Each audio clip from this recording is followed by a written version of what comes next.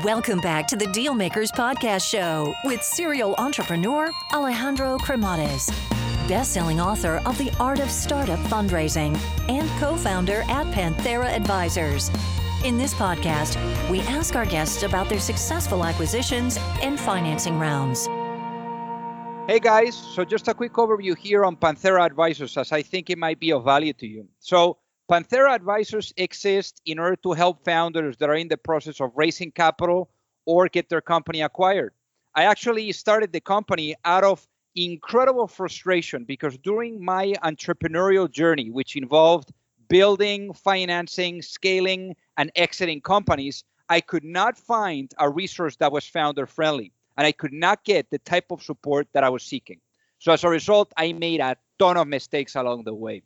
So if you're looking to raise capital, or you are looking to get your company acquired, or just need some sound financial planning, and you're looking to get the best possible outcome in the shortest period of time, feel free to learn more by visiting us at pantheraadvisors.com, or just reach out directly and shoot me a note at alejandro@pantheraadvisors.com. Alrighty, hello everyone, and welcome to the Deal Maker Show. So I think that today's episode is going to be very interesting, especially given all the events that are happening right now with Bitcoin, with the price going, off the roof. Elon Musk, even Lindsay Lohan, saying that Bitcoin is the future. Oh my God, where are we heading? But I guess without further ado, let's hear it directly from our guest today. Let's welcome, please, Daniel Vogel. Welcome to the show. Alejandro, so thank you so much for having me. It's a pleasure to be speaking to you and to your audience. So originally born and raised in Mexico City. So how was life growing up there? It was great. I mean, Mexico City is a little bit of a crazy place. There's 20-some million people that live here. And so it's a miracle when you open the faucet and water comes out, And so it was great. It was a great experience. There's a lot of stuff to do in Mexico. There's amazing food, amazing cultural things to do. It was just great. I think after living in Mexico, I went to live in Palo Alto, which was very charming and great. But I really missed the thrill of living in a big city. It's hard to replicate that. I'm sure you didn't miss the traffic of Mexico City because, oh my God, that is crazy. That's absolutely right. Those are exactly the things that I didn't miss, and the things that I now miss about Palo Alto is the easy lifestyle that you can have there, as opposed to in this crazy metropolis. Absolutely. So in your case, how did you develop that entrepreneurial bug? Because very early on, you were already launching companies. So was it anyone in your family, or how did you get that influence? It's a good question. I think, when I look back, the thrill of starting things was always more about the thrill of doing something and less so about the thrill of starting a company. It was always about, you'd see an opportunity or something that I enjoyed really doing, or that I was really passionate about, which then turned itself into some sort of a larger project. But I never really consciously thought okay, I'm going to start this company that's going to do that. It was more like I had this passion for something and I wanted to explore that. And in the course of doing that, building a company ended up being the sort of the right path to grow that idea or that passion. So then let's talk in your case about starting your first company. Obviously, your first company, one that you would start with someone that you didn't even meet, RC Movies. So tell us about this concept. Yeah, so I was a kid. The internet was just starting up to be a thing in Mexico, and I loved remote controlled cars, and I would go online for hours to just read about remote controlled cars. And eventually I found something called the web ring. I'm not sure if your audience still knows what those are, but before search engines existed or were any good, the way that you would find similar content was websites would put something called a web ring on the bottom of the website, where you would sort of go to one page and then you would click on the web ring and it would take you to similar pages. And the people of the web ring sort of controlled who was admitted and who had to get kicked out of the web ring. And I found this web ring of remote control cars. And in that web ring, there was this Australian guy who was posting videos of his cars doing nice stunts, and I thought that was amazing. And I connected with him on ICQ, which was the messaging platform of the 90s. I still know my ICQ number. And we would chat for hours, and he taught me everything electronically. He taught me how to connect my video camera to my computer, and how to import video into my computer, and what software I could use to edit it. And then he sort of showed me a little bit of how to program websites, and I started programming my website. And basically what happened was that we would be the top two websites on the web ring. He was the number one, and I was always the number two. And one day I told him, like, would you consider doing this together? Like, should we just do a nicer website, you and I? And we created this thing called RC Movies. And we became the largest repository of online videos related to remote controlled cars. This was before YouTube existed, before it was easy to upload and manage content online. And it was a lot of fun. And then we ended up adding advertising, and then we had, people would reach out to us because they wanted us to do videos of their remote control cars or edit their videos. And it was super fun. And after a while, it became, one of the largest remote control car websites on the internet. It was featured on various magazines. And yeah, that's basically the story. At some point, I think we both grew up a little more, and we became a little bit less interested in remote controlled cars, and probably more interested in hanging out with friends, or perhaps girls. I'm not sure what I can't remember exactly, but we slowly sort of abandoned it. And we ended up sort of selling this thing to a competitor that was called RC Videos. And we handed it over to them. So, what was the big lesson learned during these 5 years with RC Movies? The biggest lesson was just the power of the internet. Something in my life changed when the internet appeared, right? Like, I loved remote control cars before I accessed the internet, and I had no idea how to edit videos, and I had no idea how to connect with like-minded individuals anywhere in the world. And then suddenly I had this tool at my disposal that allowed me to do all of these things, to connect with other people, to connect and engage with folks that had similar interests to me, to learn from them, to enterprise with them. And it was just a ton of fun. It was really, really a lot of fun. So then let's fast forward a little bit, because at this point you decide to pack the bags and come to the US, and you studied at Stanford. So I'm sure that perhaps influenced even more your perhaps hunger towards being, or continuing the journey of being an entrepreneur. So how was that for you? Yeah, so Stanford University is a phenomenal place that really pushes forward people's desires, and sort of capabilities to be entrepreneurial. It's a phenomenal place because they teach you the stuff, they teach you the history, they bring folks that are entrepreneurs and who are incredibly exciting to watch. In my time there, we got the chance to hear from a lot of really phenomenal individuals, right? Like we had the chance to hear from Steve Jobs, Steve Wozniak. We were like Google founders, Peter Thiel, and PayPal. It was just a ton of fun, right? It was super inspiring. And given my love for cars and stuff, I thought I wanted to study mechanical engineering. And when I was there, one of the nice things of these sort of like liberal arts schools is that you get the chance to take classes in a bunch of subjects. And I ended up taking classes in computer science, and I already knew how to program a little bit. And it was just obvious to me when I started taking those classes that I wanted to go in deeper there. And ended up studying computer systems engineering and economics. And obviously that had a tremendous impact on who I am today. But one thing that is interesting is now you are in Stanford, you are exposed to all of these incredibly inspiring stories. And as they say, once an entrepreneur, always an entrepreneur. But here after Stanford, you choose the route of doing the 9 to 5. So why did you go and work for Quantcast? Right. So I worked at Quantcast as a summer intern right before graduating, and Quantcast was a very small company. They had just raised a little bit of money, and I just loved it. I would say that it was hardly the 9 to 5. I was working at all hours trying to get build software for this company. And it was an incredible school. It was an incredible school because I was able to see.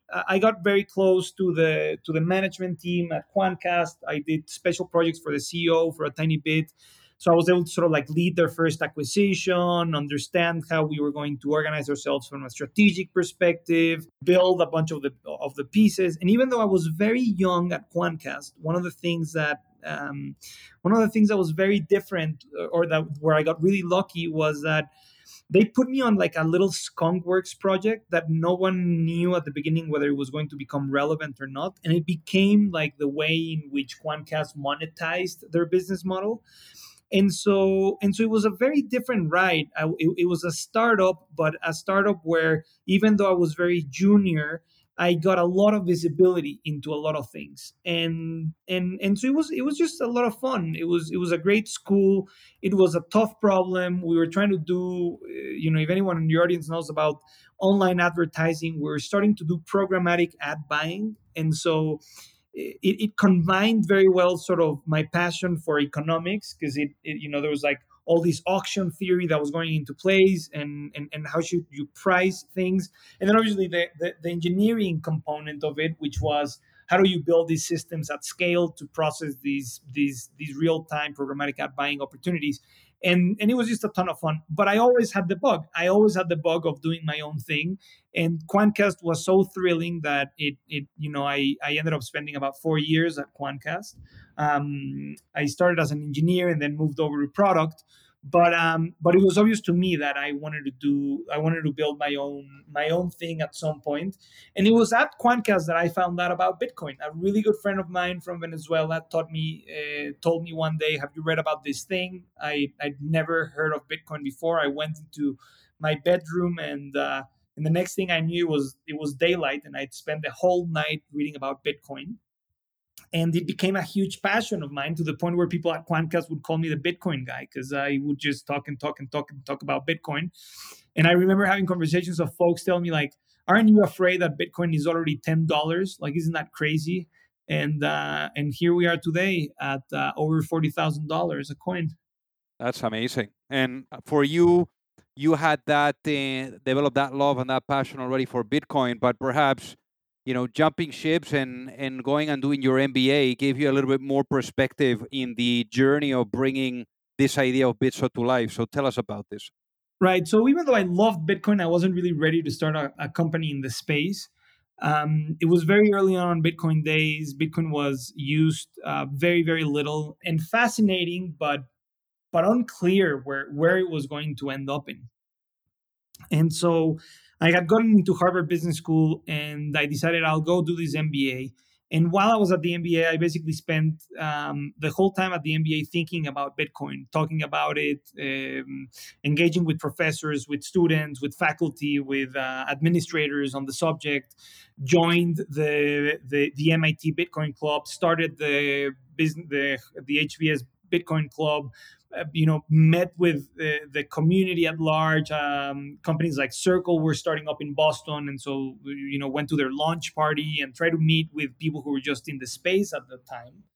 And basically, it was obvious that something very magical was happening, something very special. And my conviction around this technology as a potential future catalyst for a significant amount of change, it just got reinforced and reinforced over time, to the point that about halfway through, I just could not stop thinking about it. I did an independent project on Bitcoin. I worked on a small project with a friend over the summer on Bitcoin. I would just write all of my papers that I could around Bitcoin. And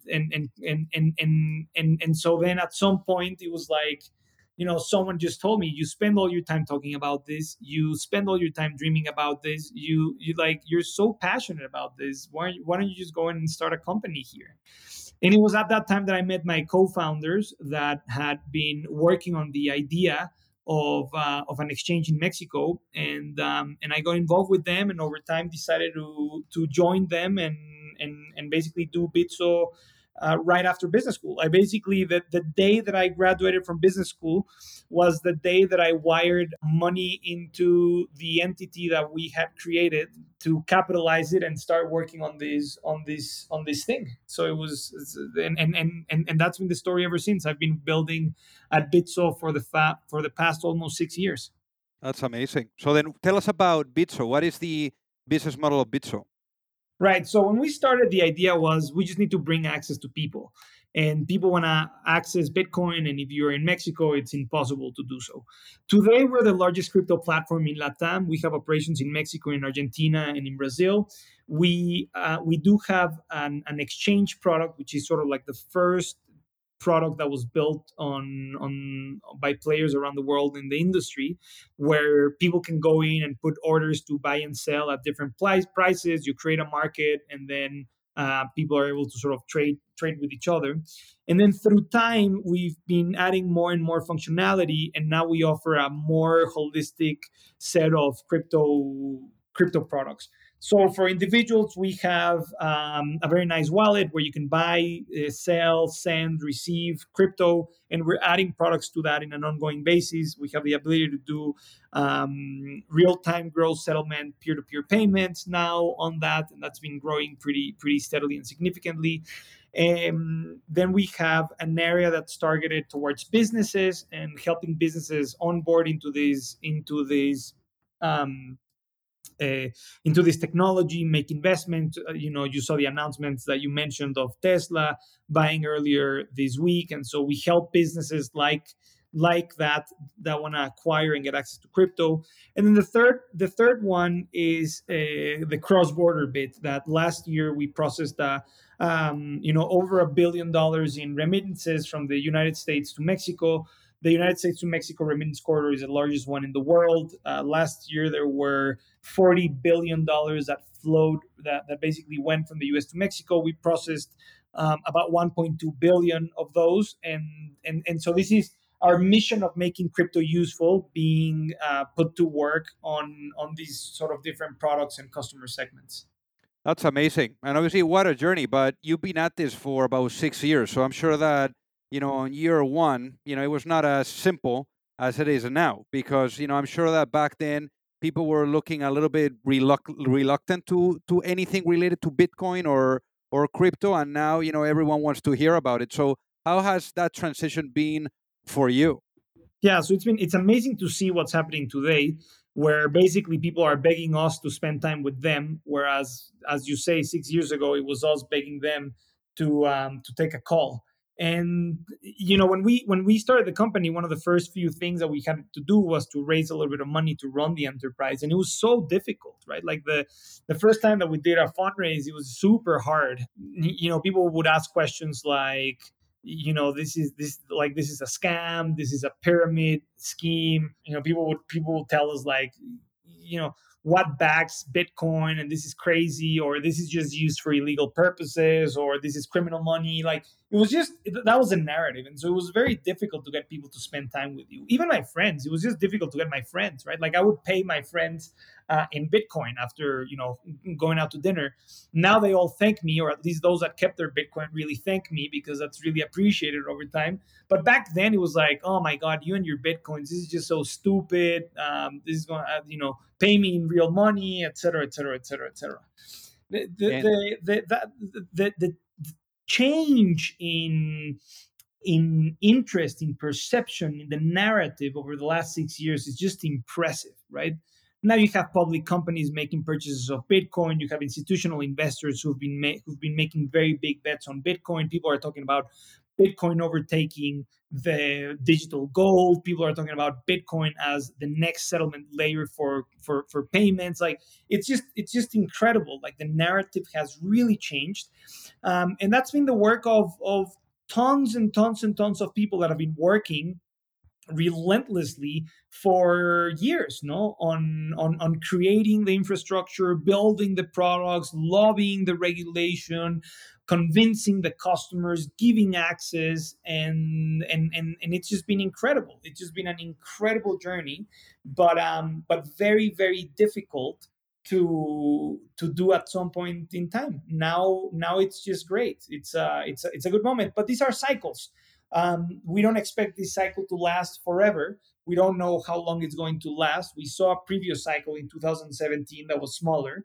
Every cycle it gets larger, but this is also what makes the industry super exciting, no? And every time that we get to a next cycle, you see more infrastructure, you see more projects, you see more volume, and it's just all the fundamentals of a very rapidly growing industry are there, and that's incredibly exciting. And it seems that the last cycle was driven mainly by retail investors, and now it seems that institutionals are making this push. So what are your thoughts on that? Well, that's great, right? Like the one of the largest critiques that we saw in the last bull run was, oh, these poor people are going to lose all their money. They're unsophisticated. They have no idea what they're doing. And unfortunately, there's some truth to that, right? Like there were people that on January or in December of 2017, they bought Bitcoin at $20,000, and it just went down and down and down, and it was over. It was under $20,000 for basically 3 years, from December 2017 until December 2020. And sure, now they would have doubled their money, but there's people that probably exited their investment in Bitcoin at a big loss. Today, that's a harder claim to make, right? Because the people that are purchasing Bitcoin at scale are incredibly important and sophisticated investors, right? Like you have some of the most important investors in the world publishing their papers around Bitcoin. I mean, Ray Dalio at Bridgewater a few weeks ago published and his thoughts on Bitcoin. And you read it, and it's incredibly positive, right? There's some doubts, as with anything in life, but it's a huge 180 from 3 years ago, where people were just still saying, this is another tulips situation. There's nothing behind this technology. There's no fundamentals. There's no value. You still get people like that, very sophisticated and very smart people like, Charlie Munger don't like this technology, and that's fine, right? We're not going to be able to convince everyone, but it's amazing that now you have people that have really put in the work, really thought about the place that Bitcoin and the role that Bitcoin plays in today's society, and they're making big bets around investment in the space, and that I believe is very telling, right? It becomes harder and harder to dismiss this thing, and that's exciting for us working on the industry, and for those of us that we're trying to basically beg people's time 6 years ago, and it's exciting. It's very exciting to see this. And how much capital have you guys raised to date? So we just closed a round of $62 million in December. That's the largest round we've done. It's the largest round in crypto in Latam so far. Hopefully, I won't be able to be making that claim much longer. I would like to see bigger rounds in the region.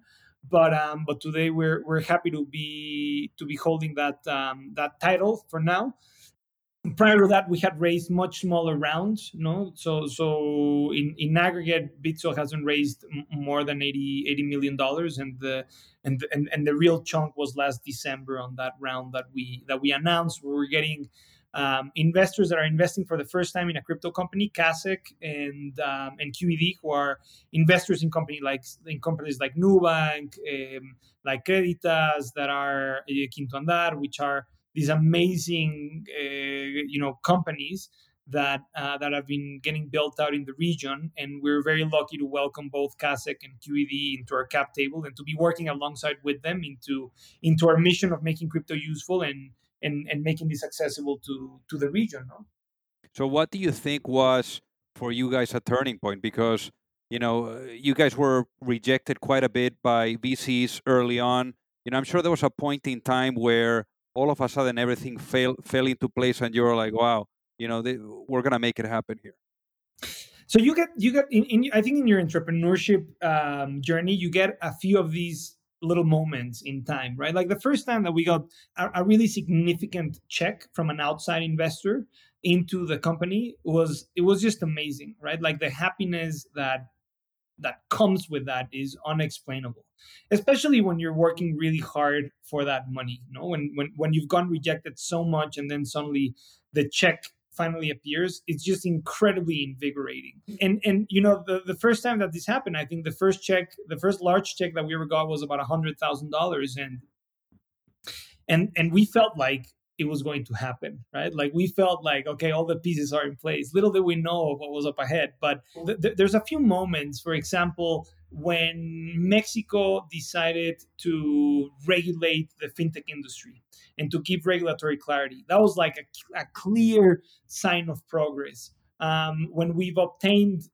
our regulatory licenses, that's been like a clear source of progress. And again, like a big turning point for the company. Obviously, the last fundraise is incredible. The volumes that we're seeing, the first time that we hit, we celebrated when we had our 100th customer. We celebrated when we had our 1,000th customer.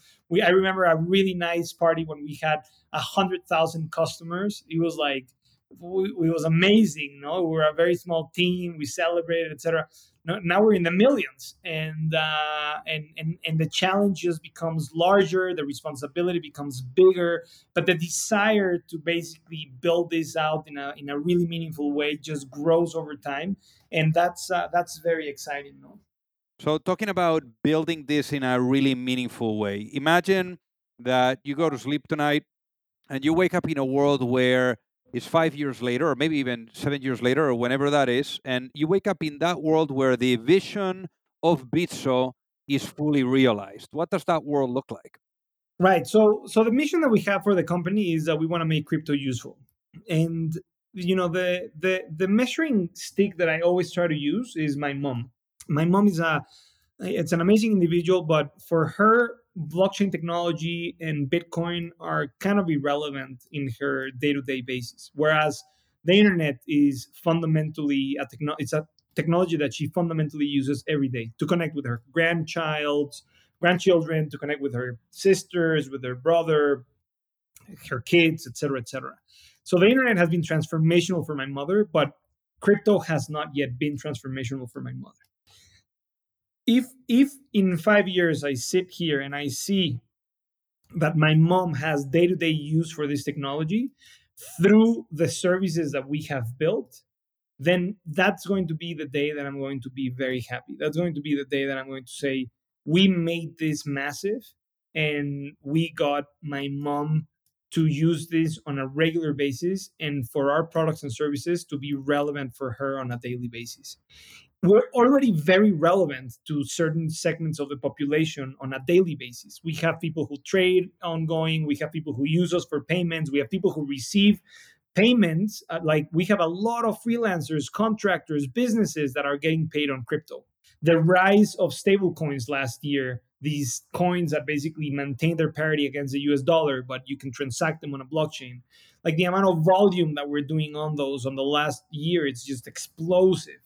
So we're already very relevant for a large portion of the population.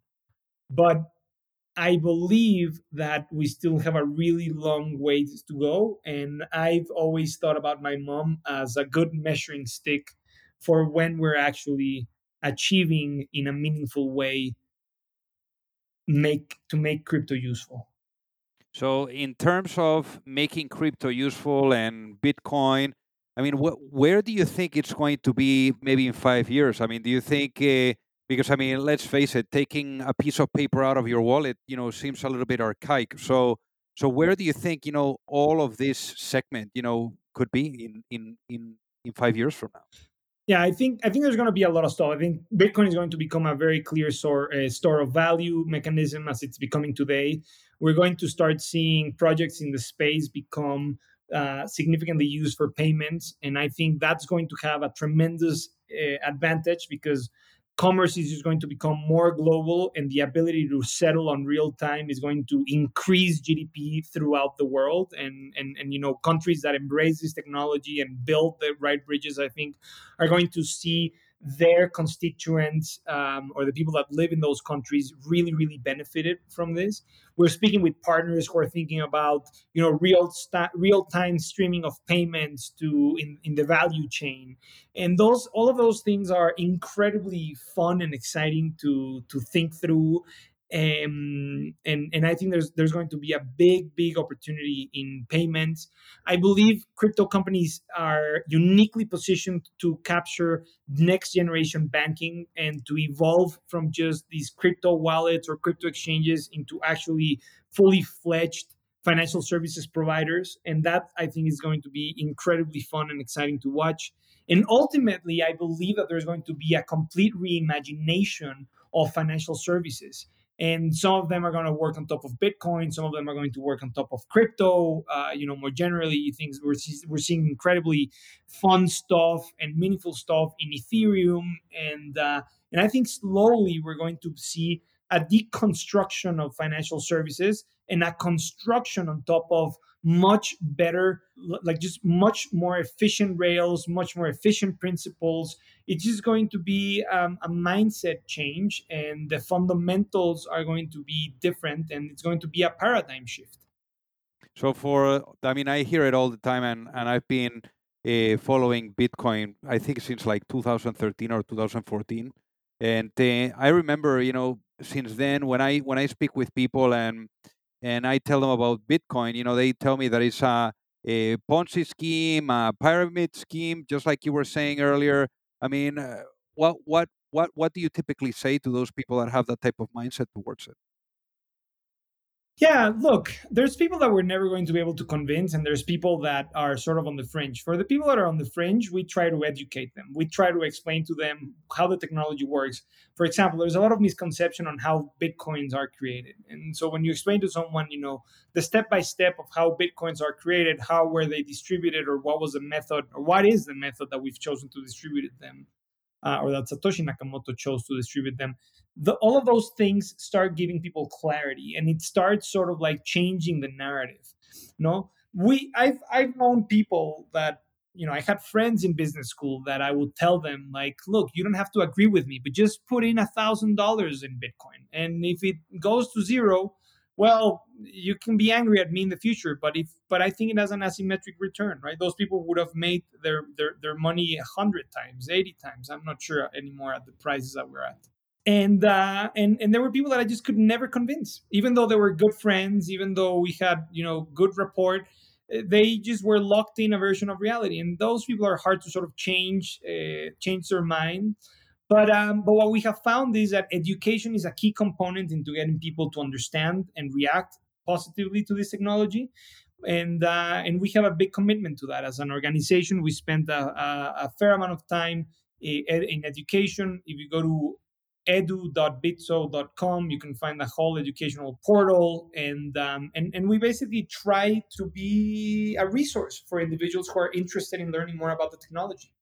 That's amazing. Well, I'm glad that you guys are pushing the education because that's very much needed. So one of the questions that I typically ask the guests that come on the show is, if you had the opportunity of going back in time, let's say we put you in this time machine, and basically we take you to that moment where you are at the Harvard doing your MBA and thinking about launching something of your own. If you were able to have that ear of that younger self and tell your younger self one piece of advice before launching a business, what would that be and why, given what you know now? Well, for me, that answer is very easy, Alejandro. I would just say buy more Bitcoin. I think that's a very no, but understanding the spirit of your question. Look, I think what I would tell my younger self is something I already knew back then, but it's never enough to hear it again. I would have told myself, look, you're about to go into one of the most demanding, challenging, and difficult journeys in your life, but it's going to be at the same time the most rewarding thing you could be doing and building. And so suck up the tough times, enjoy the good times, and go out and build this thing. I love it. I love it. So, Daniel, for the folks that are listening, what is the best way for them to reach out and say hi? Absolutely. I can be reached on Twitter at Vogelbit, Vogelbit. And I'm pretty active there. And so if you have any questions or would like to chat or whatever, just send me a tweet and I'll engage over there. Amazing. Well, Daniel, thank you so much for being on the Dealmaker Show today. Thank you so much, Alejandro. It's a pleasure to be here, and thank you for your audience for the interest. If you like the show, make sure that you hit that subscribe button. If you could leave a review as well, that would be fantastic. And if you got any value, either from this episode or from the show itself, share it with a friend. Perhaps they also appreciate it. So also remember that if you need any help, whether it is with your fundraising efforts or with selling your business, you can reach me at alejandro@pantheraadvisors.com. You've reached the end of another episode of the Dealmakers Podcast. For free resources and materials, head over to alejandrocremades.com. Thank you for listening, and see you at the next episode.